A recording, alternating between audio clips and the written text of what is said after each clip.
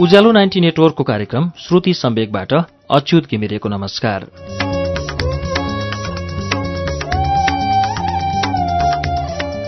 उज्यालो 90 network काठमाडौँसँगै देशभरिका विभिन्न FM स्टेशनहरूबाट एकैसाथ हरेक मंगलबार र शुक्रबार राति 9:15 बजे कार्यक्रम श्रुति सम्वेक प्रसारण हुन्छ।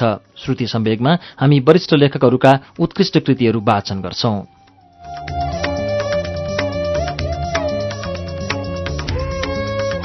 श्रुति सम्वेकको शुक्रबारका श्रृंखलामा हामी केही साता यता हर्क खडायतको उपन्यास देशले हारेको युद्धको वाचन सुन्दै आएका छौं। बाजुरा जिल्लाको कुलदेव माण्डौ 2 मा जन्मेका हर्क खडायतले 2056 सालदेखि टल्पलाएका आँसुहरू, सिरु, कालीरात र टाढाको बस्यारो जस्ता लोकगीतका क्यासेटहरू बजारमा पस्केर आफूलाई लोकगायकका रूपमा परिचित गराए।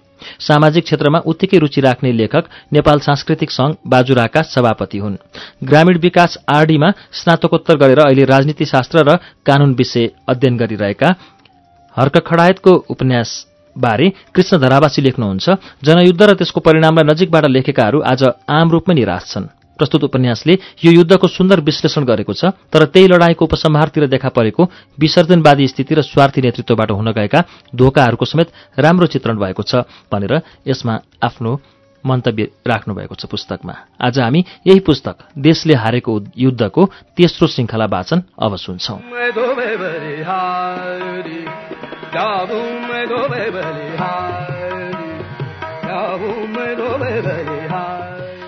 घर पुग्दासम्म बाटोमा भेटिएका छरछिमेकी प्राय खुसी नै देखिन्थे।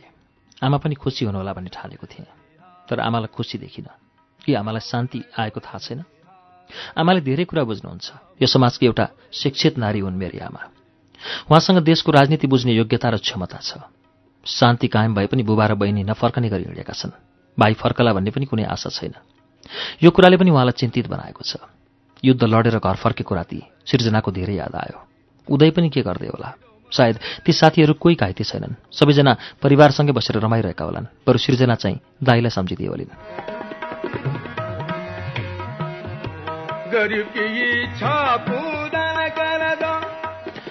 बिहानै गाई हम्माएको आवाजले मेरो निद्रा खुल्यो। आमाले मूल ढोका पोतिसक्नु भएको थियो। म उठ्दा सुमीको निद्रा खुलेको थिएन। मलाई खाना पकाउने जिम्मा दिँदै आमा मेलातिर लाग्नुभयो। काठमाडौँ बस्दा आफै खाना पकाउँथे। भाँडा माझ्न साह्रै अल्छी लाग्थ्यो। कापी र किताब मेरा रात दिनका साथी हुन्थे। समयले घुमाउँदै लैजाँदा युद्धको बन्दुकसँग सामेल भएँ। कुटो, कोदाली र हँसिया समाउने अवसर यी हातलाई कहिल्यै मिलेन। युद्धका पाटा केलाउँदै जाँदा म शून्यमा झर्दछु। आशा र चाहना सेलाउँदा म खोक्रो मान्छे बाँकी रहन्छु।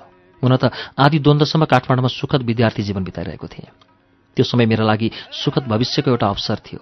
त्यहाँभित्र मेरो भावी जीवनको सुखद संसार कोरिँदै थियो। आज आफ्नो व्यक्तिगत भविष्यबाट म नितान्त अलग छु। शैक्षिक र शारीरिक रूपमा अपाङ्ग भएर हिँड्नु समाजका लागि साह्रै बोझ हो। तर हाम्रो तपस्याबाट प्राप्त उज्यालोले भावी पिँढीलाई उज्यालो दिनेछ भन्ने ठूलो आशा जागेको छ। सुमीको सहयोगी पनि आज पनि उस्तै देखिन्छ। पटक पटक आमालाई सम्झाउँछिन्। उनीसँगको भेटपछि सीताको सम्झनाबाट हुने पीडा र दिगदारीबाट आमा मुक्त हुनुभएको छ। आमाको आँट, साहस र धैर्यता देखेर सुमी पनि अत्यन्त प्रभावित भएकी छिन्।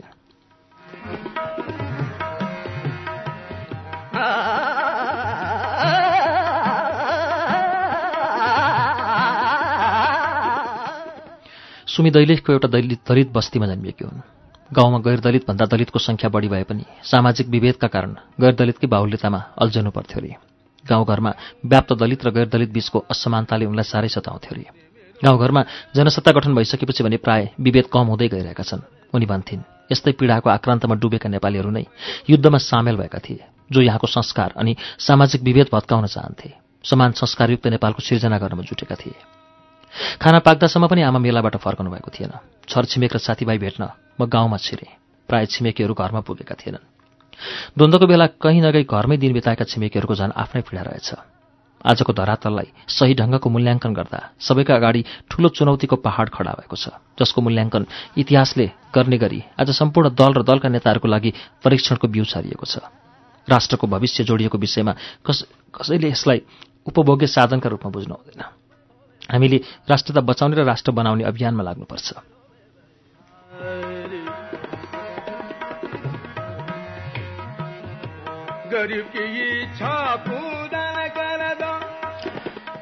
साथीहरूसँग यो विषयमा ठूलो बहस हुन्छ। जनताले सोचे जति नेपाल नयाँ हुन नसक्ने उनीहरू बताउँछन्। गाउँघरमा दिन काट्ने कुनै साधनहरू पाइँदैनन्। अभावै अभावमा बाँच्नुपर्छ। सहर बजारको चाहिँ रात दिन यहाँ सडक गल्ली र चोकहरू उज्याला हुँदैनन्। सूर्य डाँडामा अस्ताएपछि सम्पूर्ण गाउँ बस्ती अँध्यारोमा नै धाउँछन्। एक दिउँसो मास्टरनी बाउजूले घरमै बोलाउनु भयो। शनिबारको दिन दाइ पनि दाउरा लिन जंगल जानुभएको रहेछ। सुमीको विषयमा कुरा उठाउँदै उहाँले भन्नुभयो, बरु टीका लगाई बहिनी माने पनि पानी नचल्ने जातकेलाई घरभित्र पसाउनु थिएन। घर छिमेकी यही कुरा गरिरहेका छन् अहिले। भन्छन् बाहुनको त अब जातै गयो। हाम्रो अशिक्षित समाजमा यतिको कुरा हुनु कुनै नौलो घटना होइन। यो समाजले यति नै जानेको छ भने यस्ता कुरामा हामीले तातिहाल्नु पनि हुँदैन। मैले भने, हेर्नुहोस्, बाहुन भएर कतिसम्म मन्त्र जप्दै बस्ने? यतिले हाम्रो मात्रै प्रगति हुन सक्दैन। अहिले दुनियाँ नयाँ ढङ्गले अगाडि बढिरहेको छ। हामी यिनै रूढिवादीमा अल्झेर पछाडि परेका हौँ। नयाँ कुरा सकारात्मक छन् भने ग्रहण गर्न सक्नुपर्छ अनि पुराना चालचलन सामाजिक समुन्नतिका लागि बाधक भए त्याग्न सक्नुपर्छ। बाउजू, जातले कोही सानो ठुलो हुँदैन, व्यवहार र कार्यले सानो ठुलो हुन्छ। फेरि अहिले जातीय भेदभावका कुरा संविधानले पनि गर्न दिँदैन।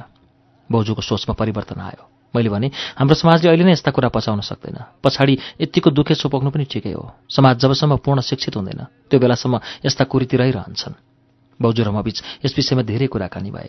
अन्तिममा उहाँले पनि हाम्रो सम्बन्धलाई स्वागत गर्नुभयो।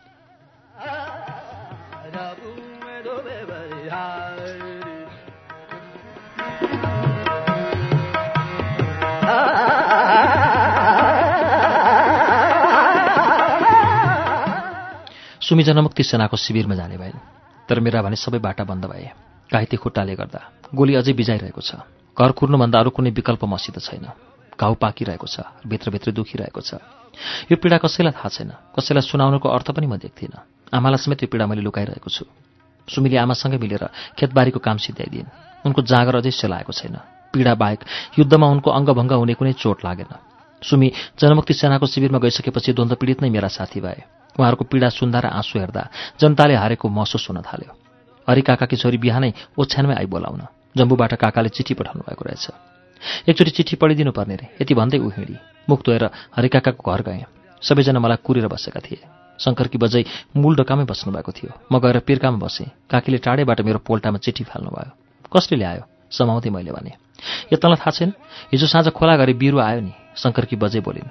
अरू को आए? उसँगै मदन र नन्दलाल पनि आए। अनि राजीव, भरत र सावित्रीकी बहिनी 2-4 दिनमा पुग्दैछन् रे, काकीले भन्नुभयो। चिठी खोल्दै थिएँ। सावित्रीकी आमा र राजीवकी घरकी बजे पनि टुप्लुक्का पुग्नुभयो परदेशीको खबर सुन्नलाई। लौलो बिस्तारै पढेर सुना, सावित्रीकी आमा बोलिन्।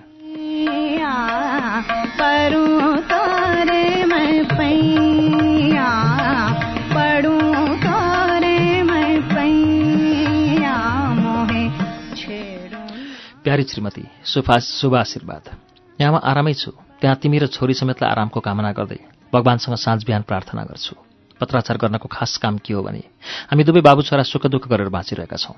1 महिना अगाडि मात्र मेरा सेठको जम्बूमा रहेको स्याउको व्यापार घाटामा जाँदा हामीले पाउने दैनिक मजदुरीमा समस्या उत्पन्न भएको छ। दिनभरि काम गरेर पाएको पैसाले हामीलाई यसै ठाउँमा दिन गुजार्न गाह्रो हुँदा मैले अचेल त्यो काम छोडी गाई भैँसी चराउने र घाँस काट्ने काम गर्दैछु। यो कामबाट ठिकठिकै गुजारा हुने जस्तो छ। आउँदो महिना घरका लागि केही खर्च पठाइदिउँला। घरमा बस्न र परदेशमा बस्न धेरै फरक हुँदो रहेछ। तिमीहरूले त्यहाँ परदेशमा गएकाहरू युद्धको बेला सुखसँग बसे हुन् भन्ने सोच्यो होला। केही हदसम्म त्यो सोचाइ ठिकै पनि हो। तर दुःखको जिन्दगी जिउन धेरै कठिन हुने रहेछ। चल्दा चल्दा फलाम त एक दिन खिएर जान्छ भने मान्छेको शरीर कतिसम्म चल्न सक्छ र? बिहानदेखि बेलुकासम्म यो शरीर मेसिन चाहिँ नरोकेर चलाउँदा साँझसम्म सम्पूर्ण शरीरका पाटपुर्जाहरू आफै ढिला हुन्छन् र पुरै शरीर झन्झनाउँछ। त्यसपछि शरीरमा असह्य पीडा हुन्छ।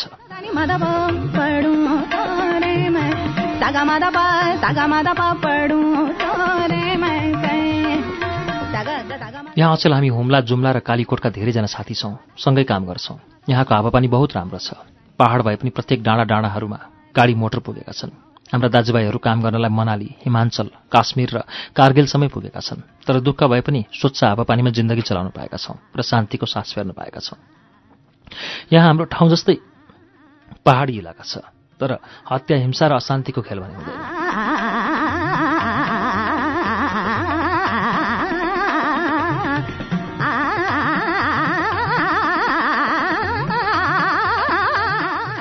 परदेशतिर सबै ठाउँमा यस्तै दुःख छ।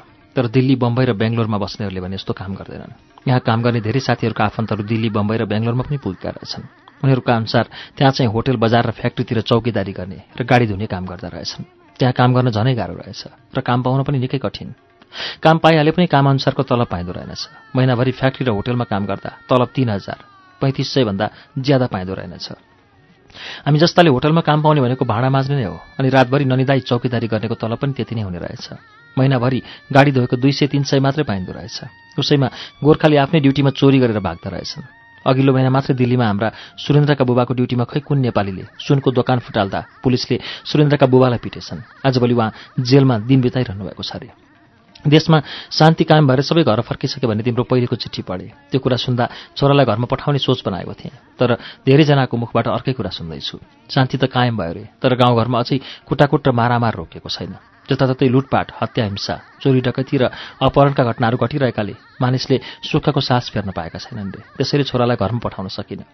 हामी त्यहाँको हत्या, हिंसा, लुटपाट, चोरी डकैती र अपहरण जस्ता क्रियाकलाप बन्द नभएसम्म र स्थायी शान्ति नआएसम्म घर नफर्कने विचारमा छौँ। हामीसँग भएका सबै परदेशी दाजुभाइको भनाइ यस्तै छ। तिमीहरूलाई कहिलेकाहीँ फाटा मैला भए पनि आङ ढाक्ने लुका र 2 छाक टार्ने जोहो मिलाउन अलिअलि भए पनि पैसा पठाइदिउँला। निर्धक्क भएर जीवन बिताउनु, हाम्रो चिन्ता नलिनु। सक्छौ भने छोरीलाई स्कुल पठाउनु र अलिअलि भए पनि लेख्ने र पढ्ने बनाउनु। गाउँघरका सबैलाई सम्झना भनिदिनु। कोही आउने मान्छे भेटेमा चिठी पठाउँदै गर्नु। कलम बन्द। उही हरिकृष्ण जोशी, जम्बू।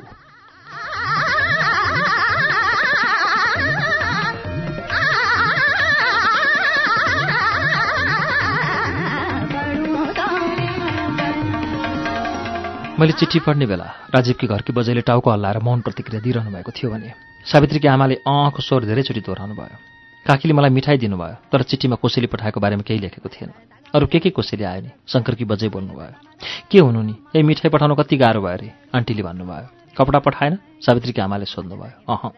धुकाउने केही पठाएन? राजीवकी बजै बोल्नुभयो। त्यसपछि 2 पिडिया बिँडी पठाएको छ। बोल्दै काकीले 1 पिडिया बिँडीबाट 3-3वटा खिली खाने जतिलाई बाँड्नुभयो।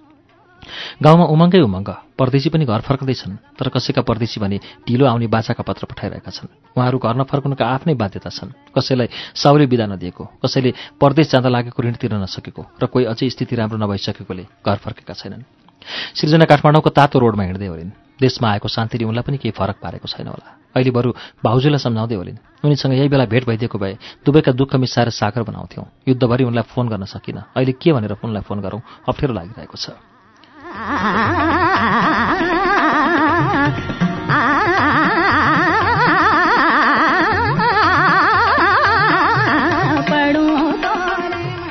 आखिर सबैलाई शान्ति चाहिएको रहेछ।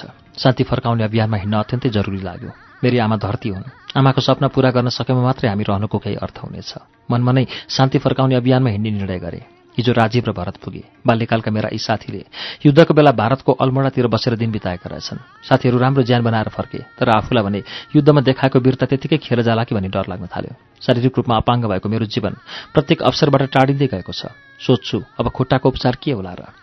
परदेशी दाजुभाइ जस्तै सदरमुकामतिर सुरक्षित हुन बसेका दाजुभाइ पनि फर्किसके। आज फेरि जम्बूबाट सावित्रीकी बहिनी पुगिन्। 2-4 जना भोलि पर्सि नै पुग्दैछन् रे जम्बूबाट। हिजो आज आमाको अनुहारबाट खुसी पनि हराउँदै गएको छ। उहाँलाई चिन्ताको विरामले समाउँदै गएको छ। जतिखेर पनि सन्चो छैन भन्नुहुन्छ। माइलो अझै फर्केन। कहाँ के गर्दैछ भन्ने खबरसम्म छैन। घरमा पनि के नपुगेर नमिले जस्तै शून्य लाग्छ। म प्राय बाहिर डुलेको हुन्छु। आमालाई व्याप्त शून्यताको वातावरणमा एक्लै दिन काट्न मुस्किल भइरहेको छ। सायद आमा बिरामी पर्नुको कारण त्यही हुनुपर्छ। मेरो खुट्टाको घाउ झन् बल्झँदै गएको छ। यावत कुराले म सङ्कटतिर धकेलिँदै गएको छु।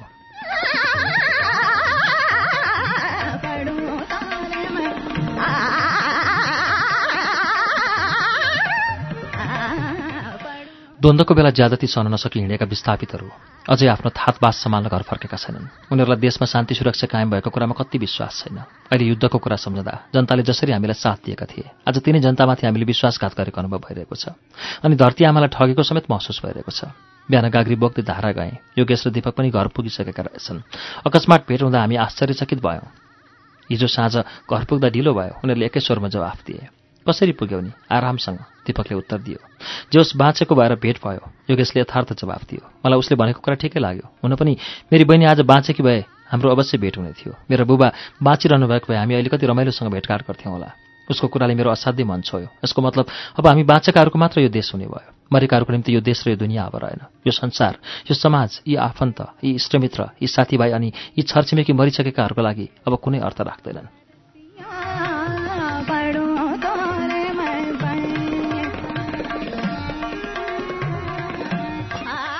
तिमीहरू जनयुद्धका बेला दिल्लीमा थियौ रे हो? मैले पुनः सोधेँ। हो, हामी दिल्लीमा थियौँ। तिम्रो खुट्टामा चोट लागेको हो? योगेशले सोध्यो। हो युद्धमा गोली लाग्यो। युद्धमा चाहिँ तिमीले चाहिँ धेरै दुःख पायौ, सहानुभूति भावनमा दीपकले भन्यो।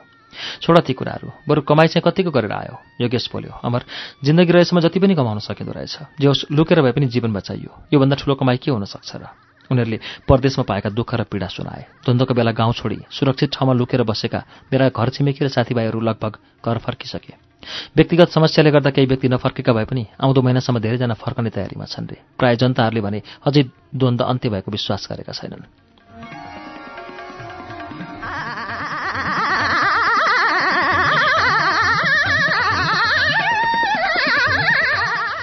आकाश उज्यालो थियो। कहीँ कतै कपास चाहिँ सेता बादलका मसिना धर्सा निलो आकाशमा उड्दै धरतीलाई हेरिरहेका जस्ता देखिन्थे। धेरै पहिलाका मान्छेले गाउँको सिल्काको रुख वरिपरि राम्रो बस्ने चौतारी निर्माण गरेकाले त्यो ठाउँ पारस्परिक भेटघाट, भलाकुसारी र आराम गर्न उपयुक्त भएको छ। सुशीला र करुणाका बाजे त्यही चौतारीमा बसेर कुरा गरिरहनु भएको थियो। म पनि उहाँहरूकै छेउमा गएर बसेँ। स्कुलबाट फर्केर मास्टर दाई पनि आएर छेउमै बस्नुभयो। उहाँहरूले कुरा बल्दै मास्टर दाईलाई भन्नुभयो, आज त आरामसँग विद्यार्थीको पछि पछि आयो नि। यस्तै शान्ति भए त शिक्षकको पेसा आन्दोलनको त हो नि कान्छा, आनन्दको त हो नि कान्छा। दाइले हाँस्दै जवाफ दिनुभयो। दीपक र योगेश आए उताको छेउबाट। यी दुईको मित्रता बाल्यकालदेखिकै हो। सँगै काम गर्दा दिल्लीमा अति रमाइलो हुन्थ्यो अरे। उनीहरू पनि हामी बसेकै ठाउँमा आएर रोकिए। खाजा खाएर विद्यार्थी चौतारीमा जम्मा हुँदै थिए। हाम्रा कुरा सुरु भए द्वन्द्वको विषयमा। केही छिनमै राजीव आयो। पछि भरत पनि। चौतारीमा खेल्ने र कुरा गर्नेहरूको बेलुका एकचोटि घुइँचो नै लाग्ने गर्छ। हाम्रो समुदायका जेठा र अनुभवका पाका उहाँ दुईजना मात्रै हुनुहुन्छ अनि गफ गर्नमा पहिलेकै खप्पिस। अहिले उहाँहरू आफू धेरै दुःखी भएको बताउनुहुन्छ। एउटै बुढाले हातका औँला भाँच्दै द्वन्द्वकालमा हाम्रो गाउँबाट ज्यान गुमाएका, विस्थापित भएका र घाइते भएकाहरूको लख काट्नुभयो। उहाँहरूले गर्नुभएको हिसाबमा घाइते भएका धेरै भेटिए। त्यसभन्दा पछि ज्यान गुमाएका अनि विस्थापित पनि त्यही हाराहारीमा देखियो। कुरा यहाँसम्म पुग्दा सबैका आँखामा आँसु देखिन्थे।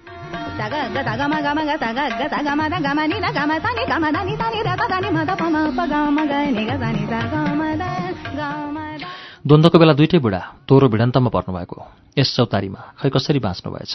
यो गाउँमा हाहाकार मचिएको थियो। युद्धको बेला गाउँमा भएको काटमारले सबैजना आलातित भएका थिए। राम्रो किसिमले एक ठाउँ बसेर कसैले जिन्दगी बिताउन पाएनन्। यसपालि हामीले विस्थापित र परदेशीकाहरू को फर्केका छैनन् भन्ने कुराको लेखाजोखा सुरु गर्यौं। धेरैजसो विस्थापित र परदेशीकाहरूले अझै मूल ढोकाको तालचा खोलेका छैनन्। सबैजना लामो समयपछिको भेटघाटबाट औधी खुसी देखिन्थे र यस्तो भेटको अपेक्षा आफूले नगरेको बताउँथे। यसपछि म कहिले दिनमा लुकी रुन्थेँ। सम्झाउनेको अगाडि भने बनावटी अनुहारमा सधैँ देखिन्थे। आमा झन् चिन्तित र दुब्लाउँदै जानुभएको थियो। घरमा हरेक झमेला र कठिनाई ममाथि थपिँदै थिए र पनि जुझ्दै गए समयसँग। आमालाई ज्वरोले नछोडेको धेरै दिन भइसक्यो। खाना पकाउनेदेखि बारीसम्मको सबै काम आफै गर्छु। धेरै ठाउँ उपचार गराउँदा पनि आमाको ज्वरो निको भएको छैन, न त उहाँको रोग नै पत्ता लागेको छ।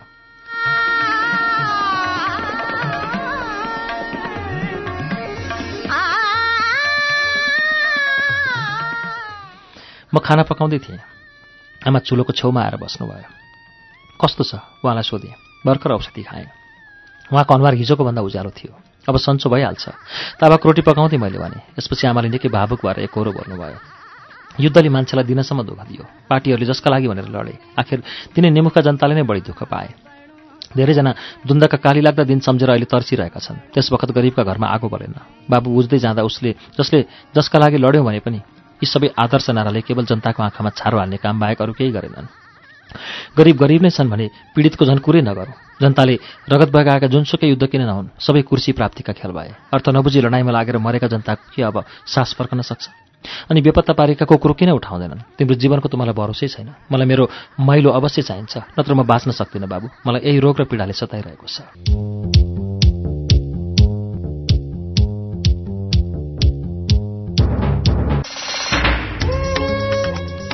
कार्यक्रम श्रुति सम्वेक तपाईँ अहिले उज्यालो 90 नेटवर्क काठमाडौँसँगै इलाम एफएम, रेडियो ताप्लेजुङ, झापाको एफएम एची ट्युन्स र बिर्ता एफएम, धरानको विजयपुर एफएम, रेडियो तेह्रथुम, भोजपुरको रेडियो चमलुङमा एफएम, सिन्धुलीको रेडियो सहारा, रेडियो बर्दिवास, खोटाङको हलेसी एफएम, सर्लाहीको रेडियो एकता र ढुकढुकी एफएम, रौतहटको नुन्थर एफएम, रामेछापको रेडियो तीनलाल, खोटाङको हलेसी एफएम, दोलखा जिरीको रेडियो हिमाली, नुवाकोट एफएम, काभ्रे धुलीखेलको रेडियो सेफर्ड, मकवानपुरको हेटौँडा एफएम, चितवनको रेडियो अर्पण, रेडियो त्रिवेणी र रेडियो चितवनमा पनि सुनिरहनु भएको छ। त्यसैगरी फलेवासको रेडियो पर्वत, रुकुमको रेडियो सिस्ने, पाल्पाको श्रीनगर एफएम र रेडियो रामपुर, पोखराको रेडियो तरंग, तनहुँको radio Bhanubhakta, radio Dhohar Barahi, radio Bandipur र स्मार्ट एफएम, गोर्खाको गोरखकाली एफएम, बागलुङको रेडियो सार्थी एफएम र गलकोट एफएममा पनि श्रुति सम्वेक सुन्दै हुनुहुन्छ।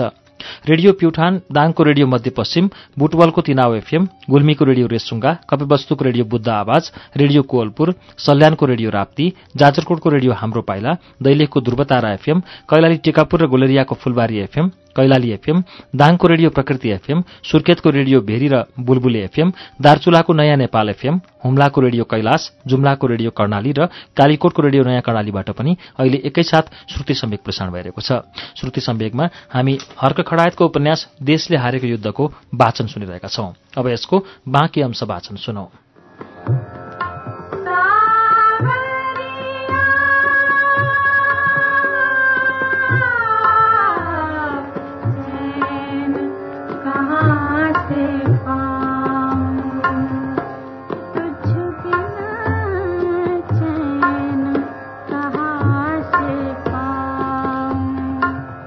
म एक रोटी खाएर उठेँ। आमाले पनि एक रोटीभन्दा बढी खानु भएन। राति निद्रा नै लागेन मलाई। कुरा मात्र मनमा खेल्न थाले। अब आमाको मन कसरी बुझाउने? हुन पनि बेपत्ता पारिएकाहरू कहाँ छन् त? राज्यले यो कुरा किन सुनिरहेको छैन? मेरा प्रत्येक रातहरू सोचेर बित्न थाले। रुँदै बितेका रातहरूको हिसाब पनि मसँगै छ। मनमा खुसीको आधार नै छैन। छरछिमेकी र साथीभाइ मलाई औधी सम्झाउँछन्। पट्यार लाग्दा दिन बिताउन मुस्किल हुन थाल्यो। कतिखेर भाग्यलाई धिक्कार्दै हिँड्न मन लाग्छ। फेरि गहिरिएर सोच्दै जान्छु, यो अपाङ्ग शरीर लिएर कुन भूमिलाई अछुत पारौं। आमालाई पनि अचेल धेरै समय रोएकै देख्छु। उहाँलाई सम्झाउन म सकिरहेको छैन। उहाँ प्रेमलालकै नाम जपिरहनुहुन्छ। कुनै बेला रुँदै मसित भन्नुहुन्छ, मेरो कुरा तैँले मान्दै मानिनस्। आमा भनेकी आमा नै हुन्। छोराका लागि नराम्रो कहिल्यै सोच्दैनन् आमाले। यो एउटा विश्वव्यापी सत्य कुरा हो। घरको यो तहस नहसलाई हेरेर म मूक दर्शक भनेर बस्न सकिनँ। आर्मीको ज्यादती विरुद्ध म युद्ध लड्न हिँडेँ। युद्धमा हिँड्नुभन्दा पढ्नुपर्छ भन्ने सल्लाह थियो मेरो लागि आमाको। अहिले महसुस गर्दा आमाको सोच ठिकै रहेछ। युद्ध लडेर गर्न सकिने केही रहेनछ। आज द्वन्द्व एक ठाउँमा आएर अड्कियो। मेरो जीवन अर्कै ठाउँमा रुमलिँदैछ।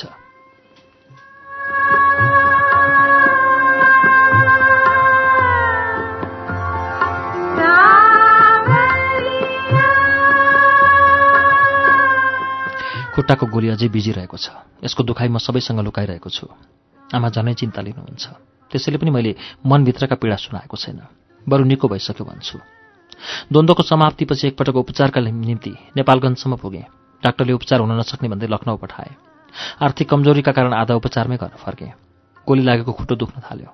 घरमा कोही नभएको बेला एक बिहान घाउमा बेरेको कपडा बिस्तारै हटाएँ। पुरै खुट्टो पाकेर सुन्निएको थियो। घाउ बिस्तारै निचोरेँ। दुखाइ बढ्दै गयो र पनि छोडिनँ। कालो रङ मिसिएको पिप निस्कँदै गयो। अलि सेलो महसुस गरेँ। त्यसपछि आमा आइपुग्नु भयो। पिप र रगतले भिजेको माटोमा हेर्दै उहाँ धेरै बेर टोलाउनु भयो। अलि पाकेछ। उहाँतिर हेर्दै मैले भने, यसबारे उहाँलाई कहिले बताएको थिइनँ। बरु ठिक भइरहेको कुरा गर्दै आएको थिएँ। निराशाको नजर मतिर लगाउनु भयो। केही बोल्नु भएन। त्यो बिहान खाना पनि खानु भएन आमाले। दिउँसो मास्टरनी बाउजू आउनुभयो। म आफ्नै कोठामा थिएँ। दुई सासू बुहारीका धेरै कुरा भए। मेरा विषयमा आमाले रुँदै दुखे छोप्नु भयो। अमरले मलाई आफ्नो पीडा कहिल्यै बताएन। म उसकी आमा हुँ। मलाई किन लुकाउँछ आफ्ना कुरा? उसको दुःखमा मैले सहयोगी हुन सकिनँ भने अरू के नै पो गर्न सक्छु र? म अहिलेसम्म उसैको मुख हेर्दै बसेकी थिएँ। उसैको निम्ति बाँचेकी पनि थिएँ। यो पापी संसारमा अब मैले बाँच्नको कुनै अर्थ रहेन बुहारी। छोरो नै मलाई आफन्त ठानिरहेको छैन भने मैले कसका लागि किन बाँच्ने? मेरो आँखाभरि आँसुका आहाल जम्मा भए। मलाई सम्झाएर नरौ भन्ने कोही थिएन। टुरो रहेछु भन्ने अनुभव भयो। मनमा नै जीवनलाई धिक्कारे। आँसुका आहालमा डुबेका आँखालाई खाली गर्न ओढेको कम्बलभित्र लुकी लुकी रोए। बाउजू रुँदै आमालाई सम्झाइरहनु भएको थियो।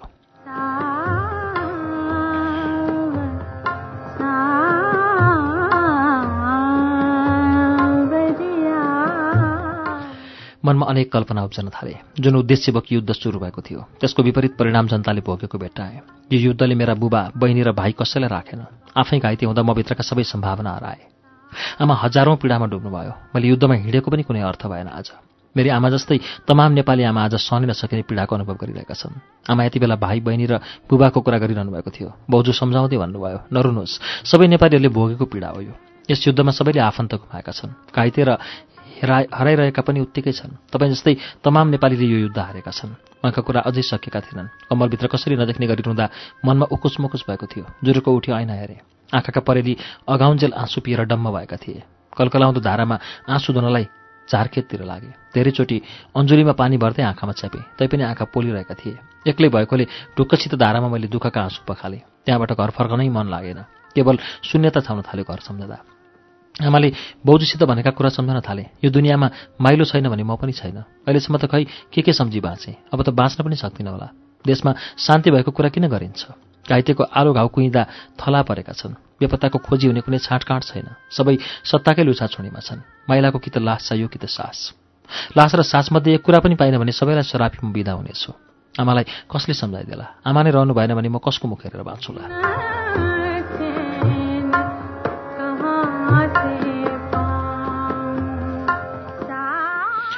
आमा र मैले धेरै दिन सँगै रोएर पनि बितायौँ। चुलोमा राम्ररी कहिले आगो बलेन। पट्यार लाग्दा दुःखका दिन बित्दै गए। सुमीको त्यत्तिकै याद आउँछ। आजकल ऊ जनमुक्ति सेनाको शिविरमा मार्च पास गर्दै होली। बन्दुक समाउनु र ड्युटी बस्नु उसको नियमित दिनचर्या होला। कहिलेकाहीँ कुरा हुन्छन् हाम्रा। फोनबाट साह्रै दुःखका कुरा उनी सुनाउँछिन्। शिविरमा बसेका साथीको जीवन पनि अस्तव्यस्तै छ अरे। आमा बेला बखत माइलाको नाम जप्दै चिच्याउनुहुन्छ। एक छाक राम्ररी खाएको दिन कहिल्यै छैन। मानसिक आघात र पीडाले उहाँ धेरै दुब्लाइसक्नुभयो। मेरो हातखुट्टाको हालत पनि उस्तै छ। आमाको यो स्थिति मैले खुट्टाको उपचारको निम्ति घर छोड्न सकेको छैन। आफैलाई सोध्न मन लाग्यो, आमा प्रेमलालको नाम जप्दै किन यति चिन्तित हुनुभएको होला? आफूलाई मानसिक आघात पुग्ने गरी सम्झाउनुको के आवश्यकता? आखिर म पनि उहाँकै कोखबाट जन्मेको छोरो हुँ। उहाँ मेरो मुख हेरेर किन बस्नुहुन्न? मेरो अभिभावक भएर किन बाँच्न सक्नुहुन्न? मैले आफैलाई सम्झाएँ कि उहाँको त्यस व्यवहारलाई मैले अन्यथा ठान्नु हुँदैन। आज मेरो स्थानमा प्रेमलाल भएर म प्रेमलाल जस्तै हराएको भए पनि आमा मेरो लागि यत्तिकै छटपटाउनुहुन्थ्यो।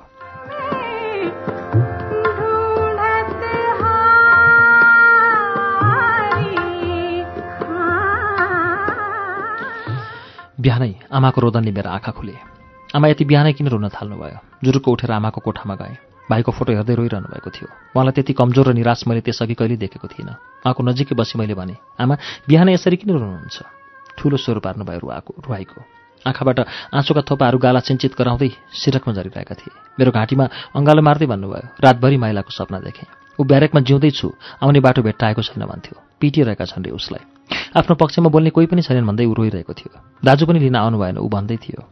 चिन्ता नगर्नुहोस् आमा, भाइलाई म अवश्य ल्याउँछु। ब्यारेकभन्दा बङ्करभित्रै लुकाएको भए पनि ल्याउँछु। तपाईँ भनिदिनुहोस् र मन बलियो पारिदिनुहोस्, आमालाई सम्झाउँदै मैले भने। आमाको रोदन थामिएपछि बिस्तारै उहाँले भन्नुभयो, अमर तिमीसँग मैले मनभित्रको पीडा अहिलेसम्म पोखिनँ। हुन त तिमीभित्र पनि मेरो जस्तै आफ्नो मन छ। तिम्रो मनभित्र आफ्नै दुखेछ होला र त्यो कसैलाई सुनाउनुको आवश्यकता देख्दैनौ होला। मलाई पनि त्यस्तै लाग्छ। तिमीसँग सुनाएर पनि आखिर के हुने हो र? त्यसैले तिमीलाई मैले यस्ता कुरा कहिल्यै भनिनँ। आजभोलि यी दुखेचाहरू मनभित्रै उम्लन थाले। अब कुनै दिन शिशिरकालमा रुखका पात झरे चाहिँ आफै झर्ने हुन् कि भन्ने चिन्तामा म जलिरहेको छु। बाबु, सारा देशभरि द्वन्द्वको अन्त्य भयो भन्दै शान्तिको बिगुल फुकिँदैछ। विस्थापित भएका र परदेशीका सबै घर फर्किसके। द्वन्द्वमा मरेकाहरूको हिसाब किताब कसैले राख्न सकेका छैनन्। न त घाइतेको उपचार नै हुन सक्यो, अनि बेपत्ता पारिएकाहरूको त कुरै नगरौँ। प्रेमलालको केही खबर नआउँदा म धेरै आत्तिसकेँ। म जस्तै तमाम दिदीबहिनीको चित्त बुझाउने आधार के? सबै आमाबाबुको मन एक स्वरमा यही कुरा व्यक्त गरिरहेको छ। युद्धमा तिनीहरूले गल्ती गरेकोले बेपत्ता बनाइए, तर अहिलेसम्म तिनीहरू किन फर्काइएनन्? सास छ भने सास, नत्र लास त पाउनु पर्यो। आलो जिउ गले पनि सुकेका हाड गल्ने समय त भएको छैन नि। को कहाँ मारिएर तिनका अस्थिपञ्जर कुन माटोमा सुक्दैछन् भन्ने कुरा थाहा पाउनु पर्यो। आमाको भनाइ स्वाभाविक थियो, तर यो दुखेसो म कसलाई सुनाऊ? मेरो पीडा आजभोलि कसले सुनिदिन्छ? मसँग युद्ध लडेकाहरू अहिले सत्तामा छन्, तर कसैको घाउमा मलम लगाउन सकेनन्। आखिर सबैलाई कुर्सी भए पुग्ने रहेछ।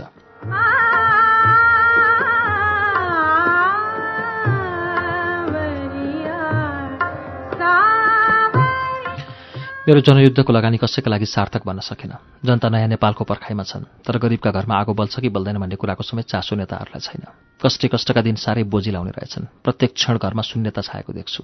आजभोलि साह्रै आमा निराश देखिनुहुन्छ, अनि यो समयसँग आफूले हारेको बताउनुहुन्छ। सबै आशा सकिए भन्नुहुन्छ। मसँग पनि त्यति नजिकिनुहुन्न, खालि बरबराउनुहुन्छ मात्र। कुनै दिन मध्यरातमा बिउजाउँदै भाइको खोजीमा हिँड भन्नुहुन्छ। सम्झाउन साथीहरू घरमै आउँछन्, तर कसैको बोलीले मन शान्त भएको छैन। जीवनका प्रत्येक पाटा केलाउँछु। कतिखेर सृजनाले दिने मायामा हराउँछु। सँगसँगै उसको सुखद भविष्यको प्रार्थना गर्न पुग्छु। यस्तै कलेजका अन्य साथीहरूलाई समेत सम्झिन्छु। के गरिरहेका होलान् साथीहरू? पढाइ सिद्ध्याए होलान्। युद्धका बेला सहर बजारमा बसेकाहरूले त्यति दुःख पाएनन् होला। प्रेमलालको सम्झनाले आमा शिथिल हुनुभएको छ। समयमा बरबराउनुको साथै मानसिक समस्या समेत देखिएको छ। मैले प्रेमलाललाई बिर्सन सक्ने भए मेरो मानसिक रोग ठिक भइहाल्थ्यो। कुनै हालतमा पनि बिर्सन सक्दिनँ म उसलाई, आमा भन्नुहुन्छ।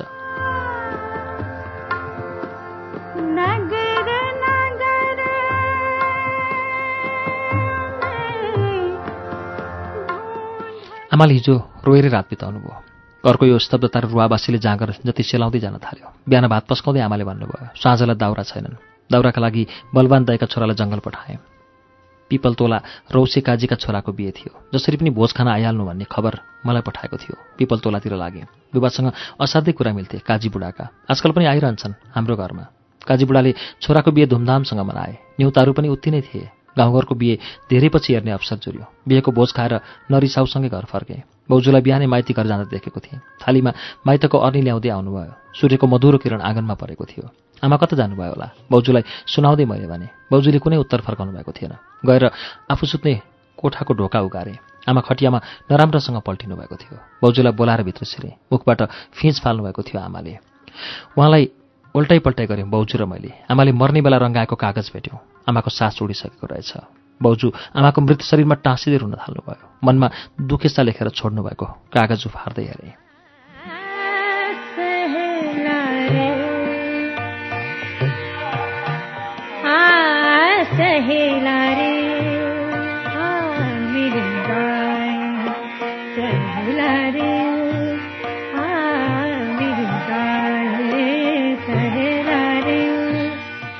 प्यारो छोरा, जीवनको गोरेटोलाई छाम्ने क्रममा भोगेका पीडाहरू तिमीलाई नसुनाउला भन्दा भन्दै पनि यो अन्तिम समयसम्म मनभित्रै काउकुती गर्न थाले।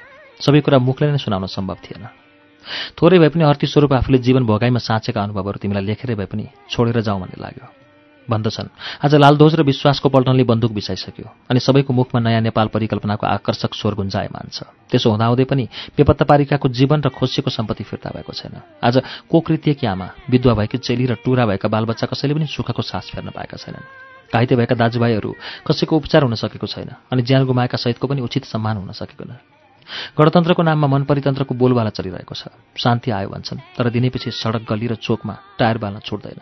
बन्द हडताल, लुटपाट र अपहरण जताततै मौलाउँदै गइरहेको छ।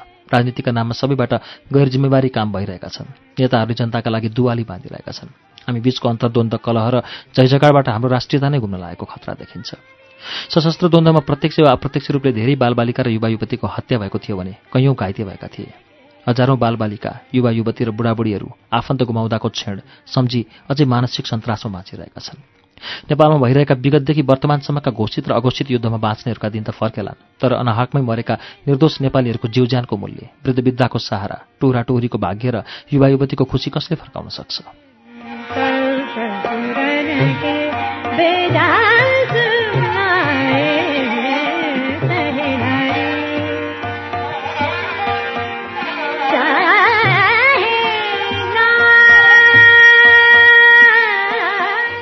10 वर्षीय द्वन्द्व समाप्त भई शान्ति स्थापना हुँदा 14,000 व्यक्तिले ज्यान गुमाएको मुलुक बच्न सक्छ कि भन्ने आश सबैलाई जागेको थियो। म जस्ता धेरै दिदीबहिनी र दाजुभाइहरूले यो आश बालुवामा पानी हराए जस्तै भयो। द्वन्द्वकालमा मरेका र बेपत्ता बनाइएका आफन्तहरूले आफ्नो मन कसरी सम्हालिरहेका होलान् भन्ने विषयलाई कसैलाई चिन्ता छैन। आज द्वन्द्वको अन्त्य नभई शान्ति स्थापना भएको धेरै वर्ष भइसक्यो, तर बेपत्ता पारिएकाहरूको खोजी खबरी कसैले गरेनन्। 2060 फागुन 30 गते आफ्नै घरबाट माओवादी अपहरणमा परेका बर्दिया कालिकाका दिलबहादुर खड्का पनि अहिलेसम्म फर्केका छैनन् रे। उनको छोरो अहिले आफ्नै आमालाई बन्दुक किनिदिनुहोस्, बदला लिन्छु भन्छ रे। यस्तै बदला लिन्छु भन्ने अपहरणमा परेकाहरूका धेरै आफन्तहरू छन्। प्रेमलालको बाटो हेर्दा हेर्दै कैयौँ रातहरू एकहोरो हेराइमा बिताए। बेलबहादुर श्रेष्ठ जस्तै आफ्नो छोराको लास नपाउँदा कुसको लास बनाई दाह संस्कार गर्नेहरू धेरै छन्। सास र लास नपाए पनि यो कारणले यो बेला यो ठाउँमा मारियो भन्ने कुरा त थाहा पाउनु पर्थ्यो। रगतको कणकणमा गोलीका छर्रा चाँच्दै जनयुद्धमा लडेका जनमुक्ति सेनाका केही लडाकुहरू पनि अयोग्यताको कित्तामा पर्दै शिविरबाट घर फर्किसके। तर मेरो माइलो भने अझै कुन गणको बङ्करभित्र सङ्घर्ष गरिरहेको छ बुझ्नै सकिन। द्वन्द्वको पीडामा छटपटाएका छन्, सबैले हारेका छन्। कुनै राजनीतिक दल र दलका नेताले हारेर पनि जितेकै स्वाङ गर्लान्, तर नेपाली जनताले साँच्चै नै सुनौलो भविष्य हारेका छन्। जीवनमा घटित कैयौँ घटनाहरू तार्दा तार्दा बगरको माझीको चाहिँ सम्पूर्ण जीवनको आशा बालुवामै निसासिए। मेरो फिक्का जीवनमा रङ भर्ने राजनीति सकिएको महसुस गरेँ। मेरा दुःखका कथा बढ्दै गए। मनको डायरीमा रङ्गिँदा रङ्गिँदै दिमाग नै भारी भएको अनुभव हुन थाल्यो। मेरा सबै आशाका सुदूरवर्ती किरण पनि लुप्त हुँदै गए। मनभित्र सल्केको चिन्ताको आगो दन्कँदै जाँदा जीवनका सम्पूर्ण कहानी जलेर नष्ट भए। मनमा साँचेका आशाहरू सकिँदै जाँदा हारको सङ्कट बिहोर्ने सामर्थ्य मैले जुटाउन सकिनँ। बाबु, देशले हारेको युद्ध यो चेतन मनभन्दा अचेतन मनले हेर्नु बेस ठाने।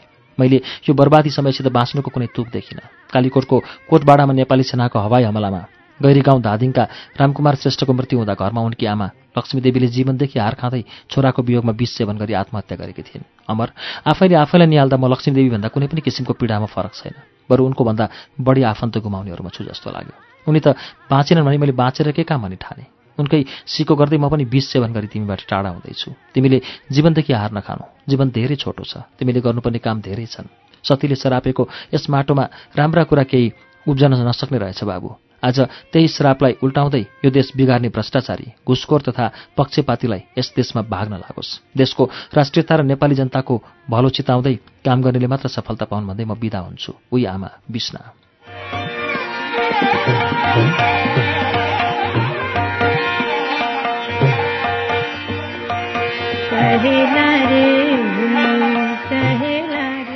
आमाको काजक्रिया गरेर मैले काठमाडौँ हिँड्ने तयारी गरेँ।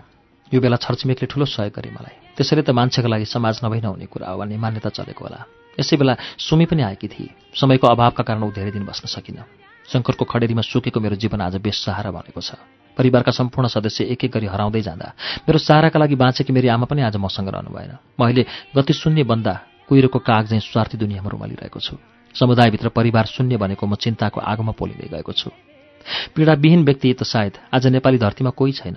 बरु अरूको पीडा र दुःखसँग मेरो दुःखको तालमेल नमिल्न सक्छ। फरक यति मात्रै हो, दुःख पीडा र समस्या भन्ने कुरा मेरो जीवनका अभिन्न अङ्ग भइसके। त्यस्तो कुनै पीडा नपाएको क्षण जीवनबाट म के छुटे जस्तो अनुभव गर्छु।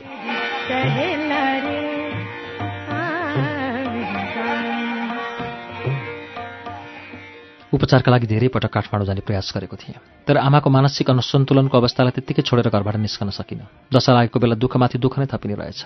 छरछिमेकले दिने अगाध मायामा हराउँदा भने कुनै बेला गाउँभित्रै सुखद संसार भेट्टाउँथे। बिहानको झुल्के घाम पिँढीमा पर्दा मनभित्रका पीडा छर्लङ्गै भएको महसुस हुन्थ्यो। बिहानै मैले काठमाडौँको साइत सार्ने तयारी गरेको थिएँ। मास्टरनी बाउजूले मूल ढोका ढकढकाउँदै बिउजाउनु भयो। कहिलेकाहीँ बिहानै कराउँथ्यो हम्मा गर्दै। नरिसाउसँग हिजो मन पोलिँदै बिक्री गरे। सबै छरछिमेकलाई भेटेको थिएँ हिजै बेलुका। मेरो सुखद जीवनको कामना पुकारेका थिए उनीहरूले। दाइ पनि आइपुग्नु भयो। पिठ्यौमा झोला राख्दै यात्राको थालनी गरे। लाग्थ्यो आज घर पनि काँपिरहेको छ र आँसु नझारेरै रोइरहेको छ। बिर्जे खोल्चो काटेर पारी पुगेपछि पुनः एकपल्ट घरतिर फर्केर हेरेँ। दित मरुन्जेल हेर्न नपाउँदै मास्टर दाइले हिँड भन्नुभयो। पिपलबोर्डको घुम्तीमा पुगेर हामी केही समय रोकियौँ। हुने खानेहरूले बस्ने ठाउँमा। बाबु होसियार भई जिन्दगी चलाउनु, बाउजूले आँसु झार्दै भन्नुभयो। धेरैचोटि मैले आँखाभित्रै आँसु लुकाउने कोसिस गरेँ, तैपनि परेला आँसुको बाँध बन्न सकेन। दाइले पुनः सबै कुरा दोहोऱ्याउँदै सम्झाउनु भयो। विदाईका हात हल्लाउँदै म अगाडि बढेँ। पिपलबोर्डको घुम्तीबाट बाउजूले सेतो रुमालले फड्काएको टाढा पुगुन्जेल देखिरहेको थिएँ।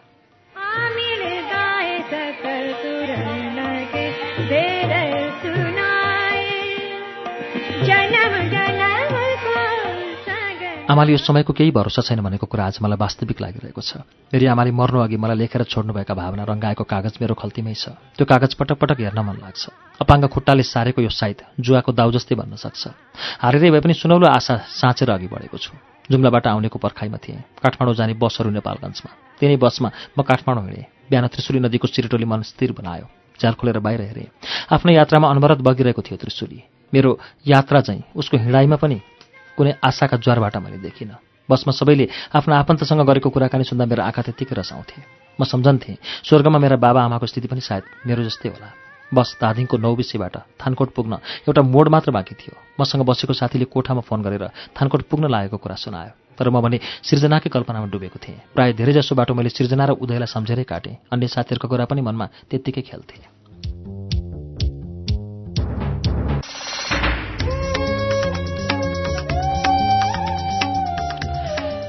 श्रुति सम्वेकमा अहिले हामीले सुनेको वाचन हर्क खडायतको देशले हारेको युद्धको 4औं श्रृङ्खलाको वाचन हो। यस वाचनसँगै अब आजलाई कार्यक्रम श्रुति सम्वेकबाट बिदा लिने बेला भएको छ। बिदा हुनु अघि हाम्रो ठेगाना कार्यक्रम Shruti Samvek, Ujyalo 90 network, post box number 6469 Kathmandu.